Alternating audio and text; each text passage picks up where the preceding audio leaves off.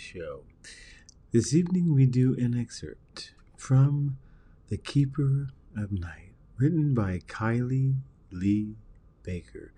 You can find more information about this story at Tor.com. The legend they tell about me goes something like this. First, you'll see a streak of silver across the sky, like a comet burning through the fog. Then, the clock hands will still halfway between the second and the next.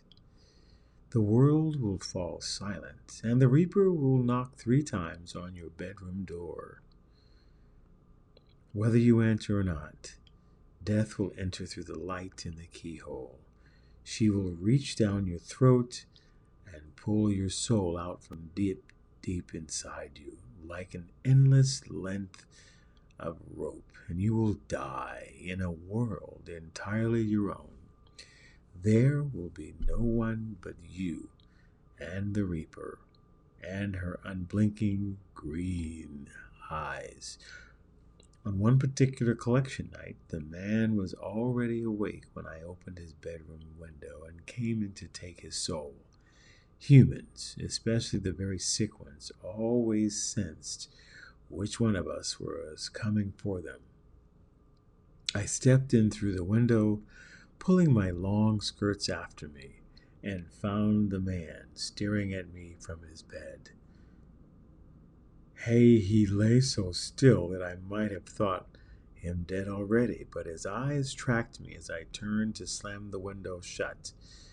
I pulled my clock from my pocket and closed my fingers around the silver and gold casing, locking the world into a time freeze. The sounds outside of our little room silenced. No wind beat against the glass panes. No footsteps crunched through snow on the sidewalk outside. No floorboards creaked from the tenants below. The human lay frozen in his blankets, as if already dead. I crossed the room and pressed a finger to the hollow of his cheek. With the touch of my cold skin, the time freeze unlatched his teeth from his throat, and he jolted awake, joining me in a frozen infinity between moments. Our tiny world filled with his ragged exhales and scrapping inhales, his wet blinks of fever, bright eyes, his twitching limbs shifting against the stiff sheets. "Are you going to kill me?" he said. Technically, I wasn't. His time of death had been written in the high ledgers since the day he was born, and I had done nothing to interfere with that destiny. I was not his executioner, but his deliverer, and I couldn't extract a soul that wasn't ready to abandon its body. "Yes," I said. I stepped closer, and my shadow loomed over his bed, a wraith casting darkness over his pale face. He closed his eyes and took several croaking breaths. When he opened his eyes again, tears pooled in the corners. "Will it hurt?" he whispered. I let him wait in suspense for my answer.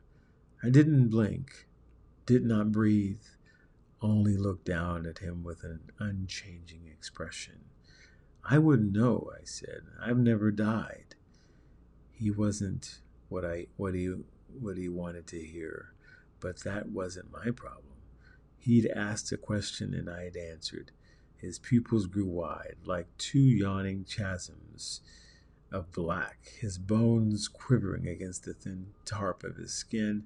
He reached out in a shaking hand as if to touch me. I watched him struggle, but made no move to help him, taking a small glass vial from my pocket.